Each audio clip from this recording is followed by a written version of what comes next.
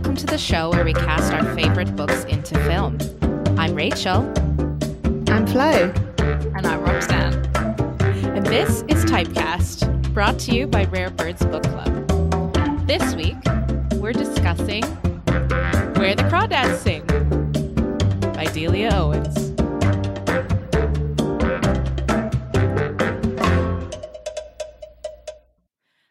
I just thought since I was doing the intro, I might as well just put it straight in.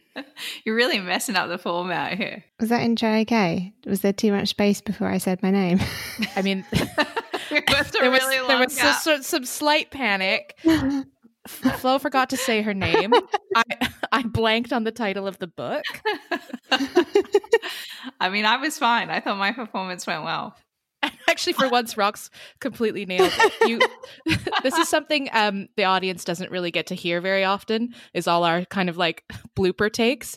But whenever Rox has to do the intro, she usually has to do it like once or twice because halfway through, she's just like, and this is I mess it up every single time. She just gets a bit overwhelmed. Yeah, but you were absolutely flawless today. I thank you. I stuck that landing of my own name.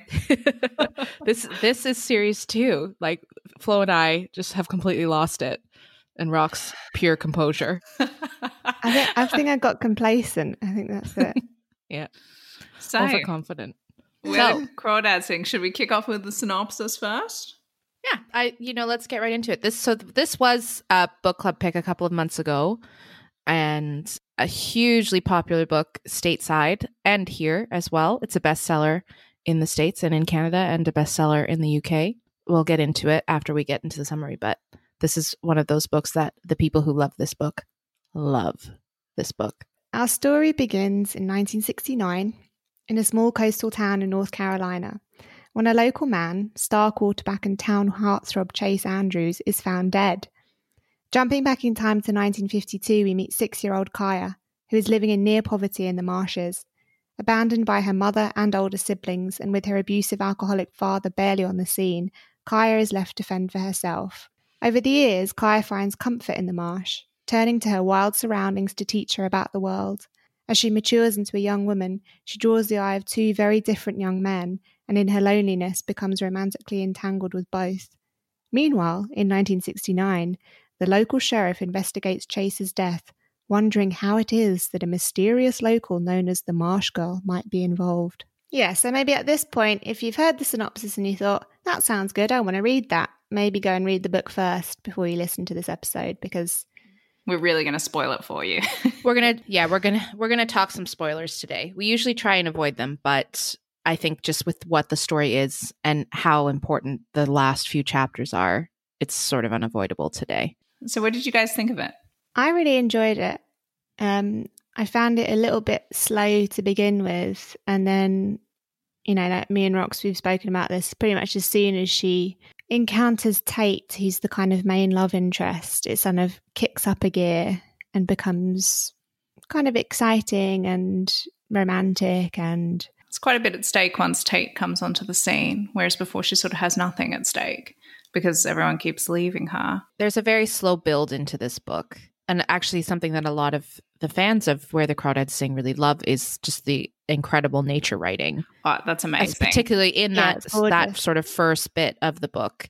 And Delia Owens' background is in nature writing, and I think that definitely shows in the book. There's just some beautiful passages of the wildlife and of the marsh and Kaya living in the marsh, that sort of thing. Oddly, I found the ending very abrupt. I was like, oh, it just felt like so much of the story was coming in the last 50 pages, which I found a bit sort of rattling. It goes from a very slow, languorous kind of book to everything happening almost in the last 3 or 4 chapters. It sort of turns into like a very detailed courtroom drama, doesn't it? I was like listening to it and I was kind of thinking like, is she a lawyer? The interesting thing about the end part of the book too is that there is sort of a turnaround that happens, because Chase is this he's the sort of golden boy of this small town, and him and Kaya have a relationship. Then it turns out that he's not such a nice guy. That's kind of as much as we know. And then the sheriff is investigating, and for a minute it feels like a bit of a witch hunt, doesn't it? We kind of peel back the story a little bit further and find out about Chase's attempted rape, and she gets away and it's really violent, and he sort of comes back for her, and then the implication is that maybe actually she has killed him.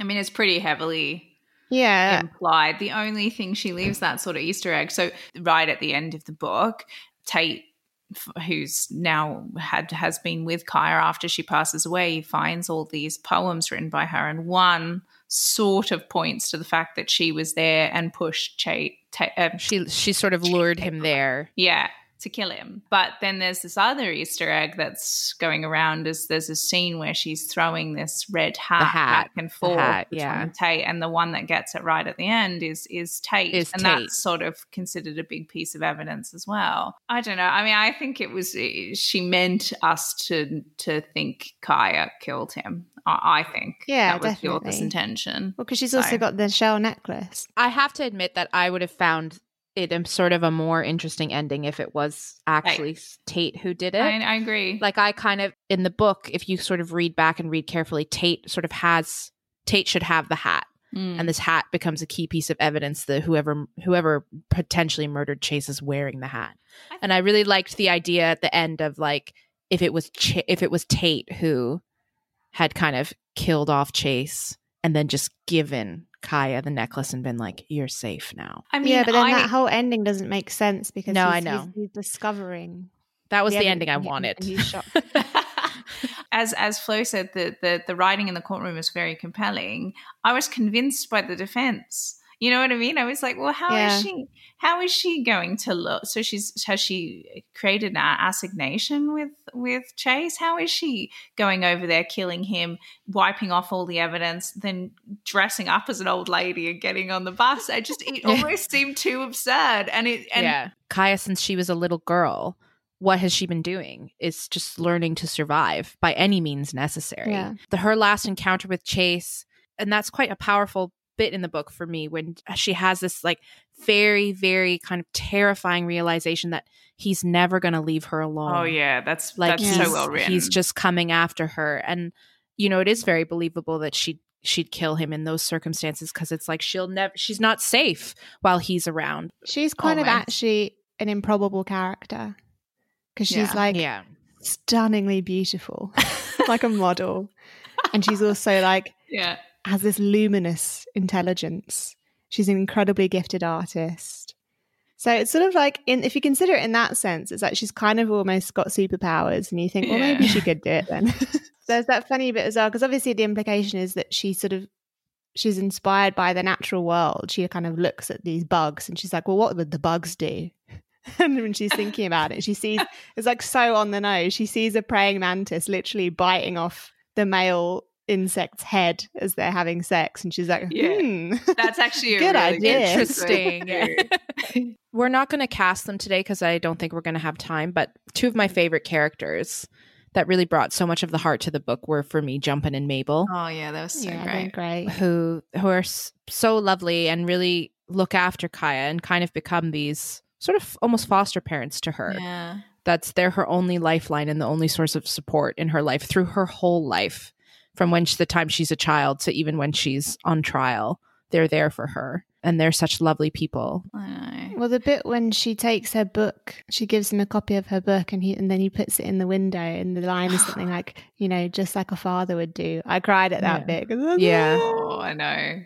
And they're so tender with her too, like so careful. Even though she's so vulnerable and wants love so desperately, I think Mabel hugs her maybe a handful of times in the whole book. They're just very careful. Or when Kaya gets her period. Oh, I know. And she shows up and she's like, is Mabel here? And then Mabel just knows. I know. Yeah. So and she gets her the bra, and then she's like, anything that you want to talk to me about, I'm here.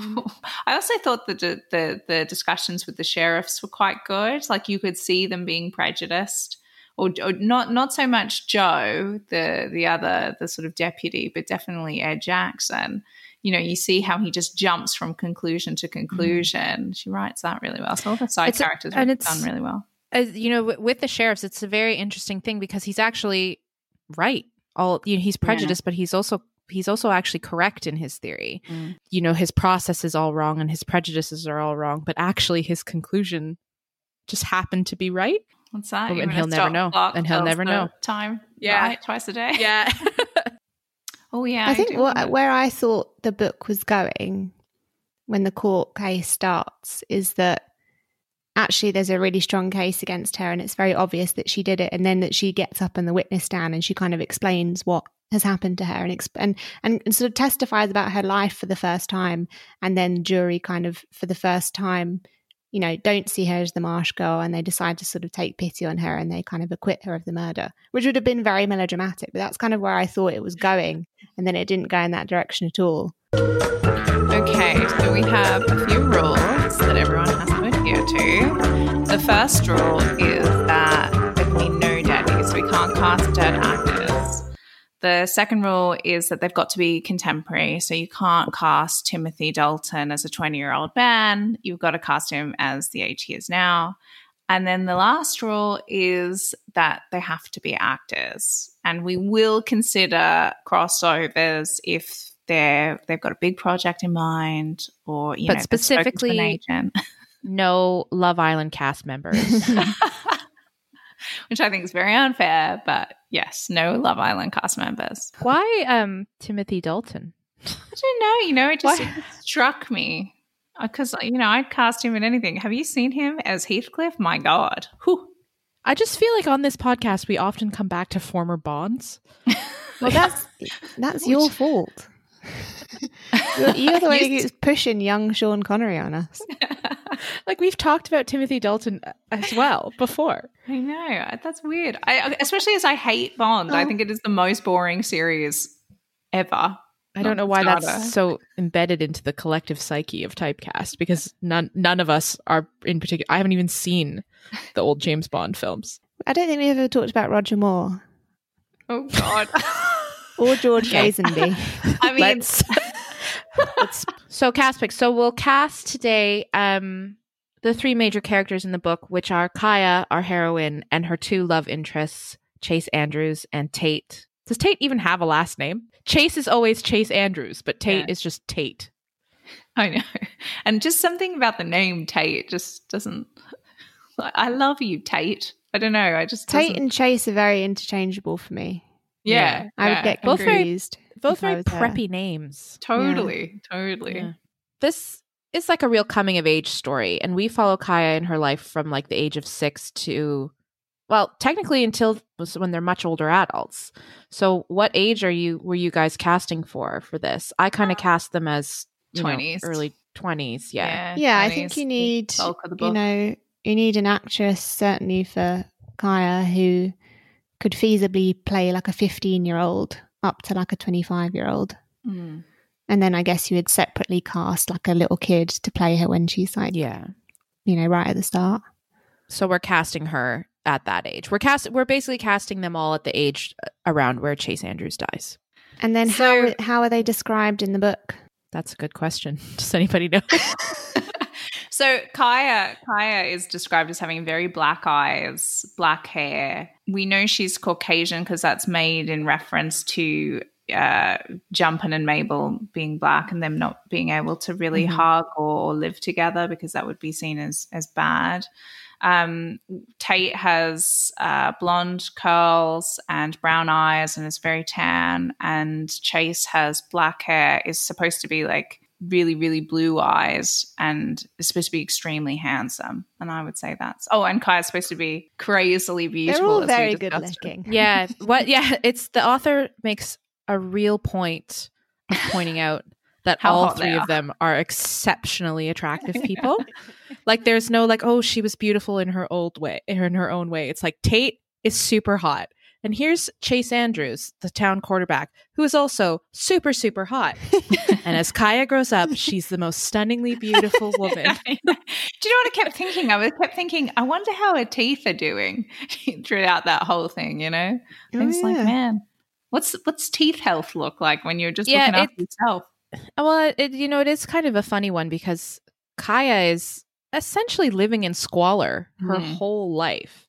Yeah. But none of the realities of that actually penetrate the book. No. Like it's not like, oh, she's never seen a dentist, so her teeth are in terrible, falling out, or like she doesn't have a shower or like access to running water, so she's usually like super dirty, or like does she have conditioner for her hair? No, it's just perfect and sleek and long and shiny. Like how? At one point, I swear she's wearing like white shorts.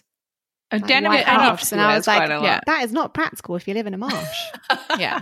Again, and she does. They aren't going to be white for long. She goes into the town, and Jumpin' and Mabel, help her get clothes and all that sort of stuff. So that is sort of explained, but she is living in a shack on a marsh, but yet she's always well turned out. She has kind of lovely, really cute, the clothes, white t-shirt and the denim cutoffs. So I was like, oh yeah. There's definitely a slightly unreal quality to this book. It's definitely very rose tinted glasses because I think if you try and think through the actual realities of what Kaya's life would have been. So I mean, essentially we're just like good looking people. Yeah. So we're just looking for hotties. Okay. Which we are experts in, so this should be a breeze. Yeah, which is what we're usually looking for anyway, so no change. Okay. Let's get this show on the road, guys. All right. Well, I'm going to go first. Rox, you going to kick us off? We start with Kaya? I'm quite excited about this. I found it hard at first, but then I have to say that I found casting this book actually much easier than usual, because I just have such a better knowledge of like American or North American actors and actresses than I do British actors and actresses. I just felt like I had so many more actors at my fingertip. Okay, so strong words. So we can expect you to win this episode. Expect big things. So you just be like, I know exactly who that is every time. Yeah, not to put you off just as you're starting, Roxanne. Not to, rock you off balance, but I'm going to win. I mean, we'll see. So my first choice is an actress called Devery Jacobs, and she's actually a Canadian actress, and she's Indigenous, Mohawk, I think, the Mohawk tribe, and she's 26, and she sort of broke out onto the scene in the lead role of a film called Rhymes for Young Ghouls, which she was amazing in, and then she's had a sort of smaller role in American Gods as Sam Blackcrow. And she's in This Life as Miranda. As someone who's also Canadian, I think that's a great pick. You can never go wrong selecting a Canadian. She's just, in her turn in Rhymes for Young Ghouls, she really has that sort of, she has metal, but she's also young and she's vulnerable. Obviously, she's older now. She's 26. But, she's very beautiful. She's very striking. And I don't know. I saw her. She'd be really good up for it. Yeah, she looks quite young as well. So she, you could easily believe her as like a teenager. Okay, I like that. I mean, it's. I don't know who she. Like, I've never seen her in anything, so it's really hard for me to comment. But about her energy, but just from her picture, I like the look of her. I like the sound of this.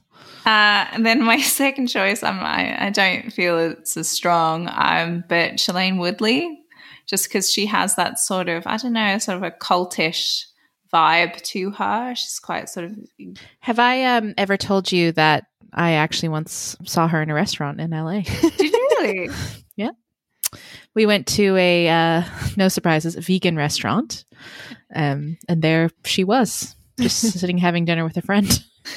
Did she give up Kaya vibes? No, I can't say she did. She doesn't give me Kaya vibes, I have to say. She was eating raw food. Divergent. So. She's such a great actress. I don't know if I see her as Kaya, but... Two picks. I would say I felt much stronger about Devery Jacobs. I think she has the right energy for it. She has the right look. And I don't know, it'd be nice to see in more roles go to Indigenous actresses. Definitely. There's an actress who I think has a really good look for this. And then there's another actress who I think... would be my preference for the role. But the actress who has the good look is Diana Silvers, who is, have you seen Booksmart? Yeah. So she plays, she's the girl who Caitlin Dever kind of has a little romance with. Yes, that is a good choice. I like her. She's great in Booksmart. She's yeah. Booksmart, yeah. And she's like, really looks like a model because she's like tall and slim and has a very, very striking big features. And that's how I kind of imagine Kaya to look, you know, kind of a little bit otherworldly almost. And I think that she has that sort of vibe. And she has a kind of, I don't know, like she has like a slightly vulnerable look to her. Yeah, she does. Totally, she does. That is a really good choice. I like that a lot. I think she could have a little bit of a dangerous edge as well. Like I think you can sort of imagine her luring a man to his death. And my second choice is Zendaya. She sort of looks like a little tree elf or something. You know, she has that sort of, again, she has that kind of otherworldly beauty to her that I think would work really nicely. And I just love her. I think she's great. Okay, so I have 2 picks for this. My first one is Haley Steinfeld. She's in, if you don't know her, she was in True Grit. She was in The Edge of 17, which I love her in. She's so wonderful. And she's also in Pitch Perfect 2. Another iconic classic. She's such a good actress. And if you've seen The Edge of 17, she really embodies that kind of duality of really strong and kind of scrappy, but also sort of vulnerable as well. I think she's too peppy. She doesn't seem to have that sort of mournful, lonely streak that I'm looking for. Okay. Not lonely enough. I hear you loud and clear. Unlike she looks like she has too many friends. Yes, unlike the wildly unpopular Zendaya. Right. This is a curveball, and I'm going to say it's not technically breaking the rules. Oh my God. What are you about to do? The woman I have in mind is a multi-hyphenate, okay? Actress. She is described as an actress among other things on her Wikipedia page. She has several film credits, including Madagascar 2. Okay, I'm getting more and more scared. And I Am Legend. To just be transparent about it, she really is mostly a singer at this time. Following in the footsteps of her legendary parent, she can do anything. And the person I'm speaking about is Willow Smith. Oh, thank God. I thought you were going to say Miley Cyrus. No, Willow Smith, who is the daughter of Will Smith and Jada Pinkett Smith. She's mostly a singer these days, but you know she was in I Am Legend as a child. I think that's fine. I think she has established acting. Out. I think the reason that she kind of came to mind for me is like she's very individual, which also Kaya is. Like Kaya, because she sort of has to, just really marches to the beat of her own drum, and Willow Smith has a lot of that energy as well. I like that too. I actually like everyone's picks this week. I think they're really strong. All right. So Tate next? Tate. Yeah, I think it's Tate. Okay.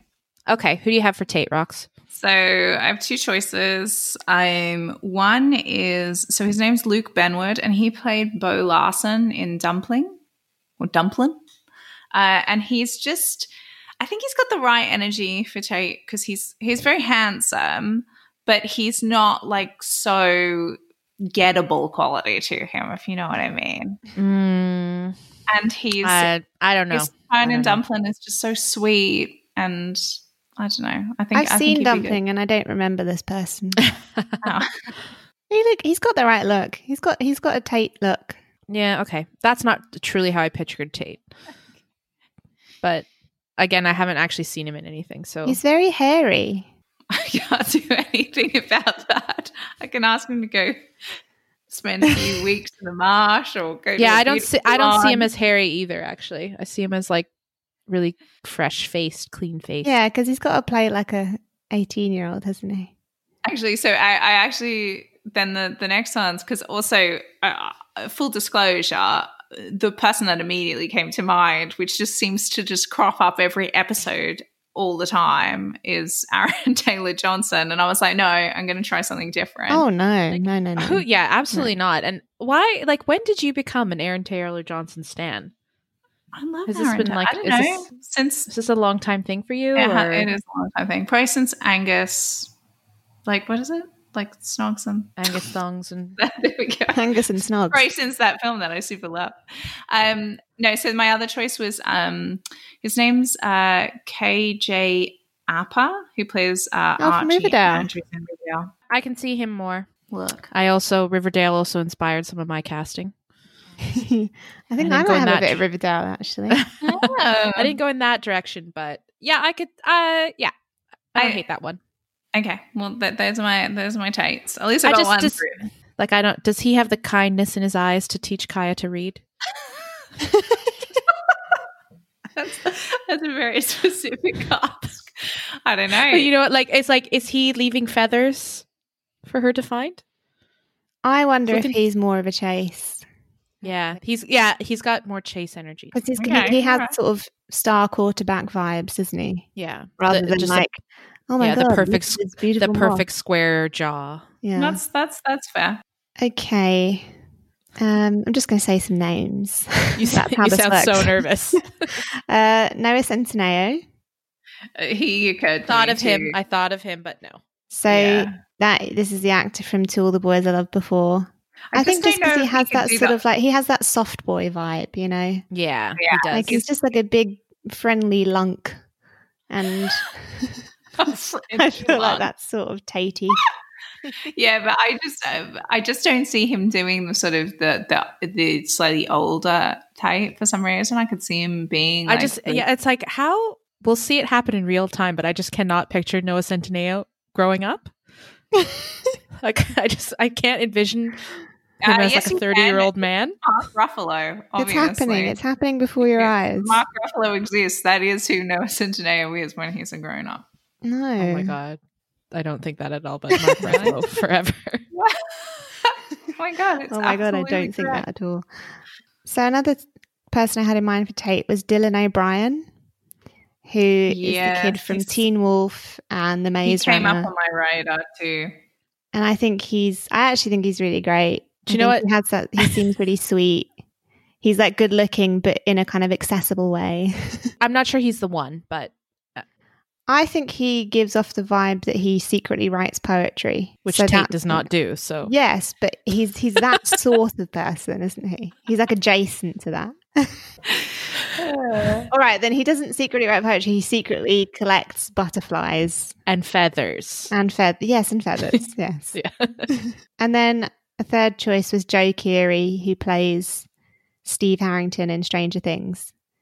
Because I just love him and he's great. Oh, actually, yeah. I mean that is a good choice. Oh my god. He's 28 years old. Yeah, but he doesn't look old. I honestly would have said he was like 14 if you asked me to guess his real. This was hard though. It was hard to nail a Tate. Well, then step aside, ladies. All right, you better have nailed it because you've really talked the trash at this point. You've trashed Dr. Saul. Okay. I have a couple of choices. So my first choice is Cole Sprouse, he's in Riverdale. You may also know him from The Sweet Life of Zach and Cody, and he is, of course, baby Ben from Friends, or 6-year-old Ben in Friends. Yeah. No, he's too like edgy. He's too like, oh, I'm cool. I don't think he is actually that cool in real life, though. I think sit with it, think about it. He's I need some time. I don't know. What how about I feel his about twin brother, Dylan Sprouse? Not quite the right energy for me. I don't hate it either. I need he could more be time, really good, but you know, I think you could really transform. Like I can just see him in like a little like blue and white check plaid button down t-shirt on his little aluminum boat, taking samples in the water, and I longingly looking across the marsh at Kaya and being like, no. I assume also she doesn't belong in my kindness world. in his eyes while teaching her to read. And he's like naturally a blonde, isn't he? My next choice, this is kind of actually who I would really want, but he's slightly too old, but maybe we'll just go with it. Oh, will we? I don't know, we might. Okay. And that is Dev Patel. So he's from Lion and Slumdog Millionaire, Hotel Mumbai. He's the recently best. In David Copperfield. He's the best. He's a little bit too old, but he, to me, has big time Tate vibes. He which is essentially like vibes, but he is smart, gentle, handsome. Mm-hmm. That's Tate. That's Tate all over for me. I mean, definitely with the kindness in the eyes while teaching her how to read. Yeah, like exactly. Dev Patel would teach you how to read, and he would leave you feathers. He would absolutely leave you feathers. Yeah. But I do think he's too old. Like him in like some Dog Millionaire years, like absolutely. Like I could see. I know. That's why it's not like he looks that old. He could probably. That's why I didn't lead with him, because I knew he was wrong, but he would be great. And then, okay, final throwaway choice. We don't need to discuss this, but from Teen Wolf, Tyler Posey. I also thought could be taken. I had him down for a Chase. Interesting. So we went in the opposite directions. I should say I've literally never seen him in anything. Yeah. So I was just going on his look. Oh, okay. Well, that makes me feel better. I think Cole Sprouse is the one. I think Cole Sprouse probably is the strongest. Yeah. And now, and he would look. What's the actress from Booksmart called again that you suggested? Diana Silvers. Like I could see them too. Yeah. I don't know if he's tall enough for her. But I think that would work because I see her as. But I could also see Deborah Jacobs with Cole Sprouse. Yeah. All right. So Chase, I only had one choice for Chase. I know this is going to really upset Rachel, but I just was like, oh my god, he could definitely do Chase. Is Robbie Amell? No. Okay. So he's Wesley in The Duff, and he's Nathan in Upload. He's the best. I definitely see what you mean, because he's like the hot, popular jock, but wrong look as well. Too old and wrong look. Really? I don't think he is too old. I mean, Chase already is a bit older than them, and when the action is kicking off, like when he's killed, he's like 29. I think we might have to ban Robbie Amell from being mentioned because his name's coming up too much. He came up in the last episode. He's not even a big actor, too. Like, why do we need to mention him all the time? He would the be best. perfect. I agree. He's the best. He needs a role that really plums into his, ability as an actor. I just don't see it. I don't see it. Yeah, I can't see that. I like him, but I can't see that. Oh man, I can't believe that. I thought for sure I'd nailed that one. So I'm pretty sure, I just feel it in my bones, this actor is going to be involved in this adaptation. I just don't know which role he's going to play, but I think he's better as a Chase. Ansel Elgort. He's on my list as Chase too. Yeah. So he's from Baby Driver, The Fault in Our Stars. He's also going to be in the upcoming West Side Story. I actually think he would be really good at Chase, because he would do very well at playing both a good and bad guy. Yeah. Because it's like Kaya's very deceived by him, because he's not all bad, and he does sort of genuinely like her, but it's just like the bad outweighs the good in his character in the end. So it's like, and he seems like he's like, come on, Kaya, I'm a nice guy. Like, I just want to be with you. Yeah. And he's actually a dick. Yeah, totally. Like, you can see him being really sweet to begin with and her kind of falling for it, because he sort of has that kind of little baby face, doesn't he? Yeah, which also kind of plays into that aspect of his character. Like, he's kind of the golden boy in town, so he's used to sort of being really popular and getting away with stuff and getting whatever he wants. I just have a feeling, though, if he's in the movie, he's going to be cast as Tate, not as Chase. And he could probably do that. But, would Tate put up a black and white photo of himself standing in the shower, holding his hand over his groin? Because that's what Ansel Elgort did. For charity? For charity? For charity. Do you know who took that photo? Who? His dad. No. His dad is a famous photographer and took that photo. Wow. Anybody else on your list? Yes. Dacre Montgomery, who plays Billy in Stranger Things, who's like the bad kid with the like curly mullet. I don't see him as Chase, even though he could definitely do it. Maybe it's just because we've seen him as the bad guy in Stranger Things, but I kind of think he immediately reads as a bad guy, and you do kind of need that slight deceptive. But I do think, he's most famous for that role, but I do think he's actually a really good actor. And so I feel like he would have it in him to do the kind of sweet at first and kind of lures you in and then reveals his dark side.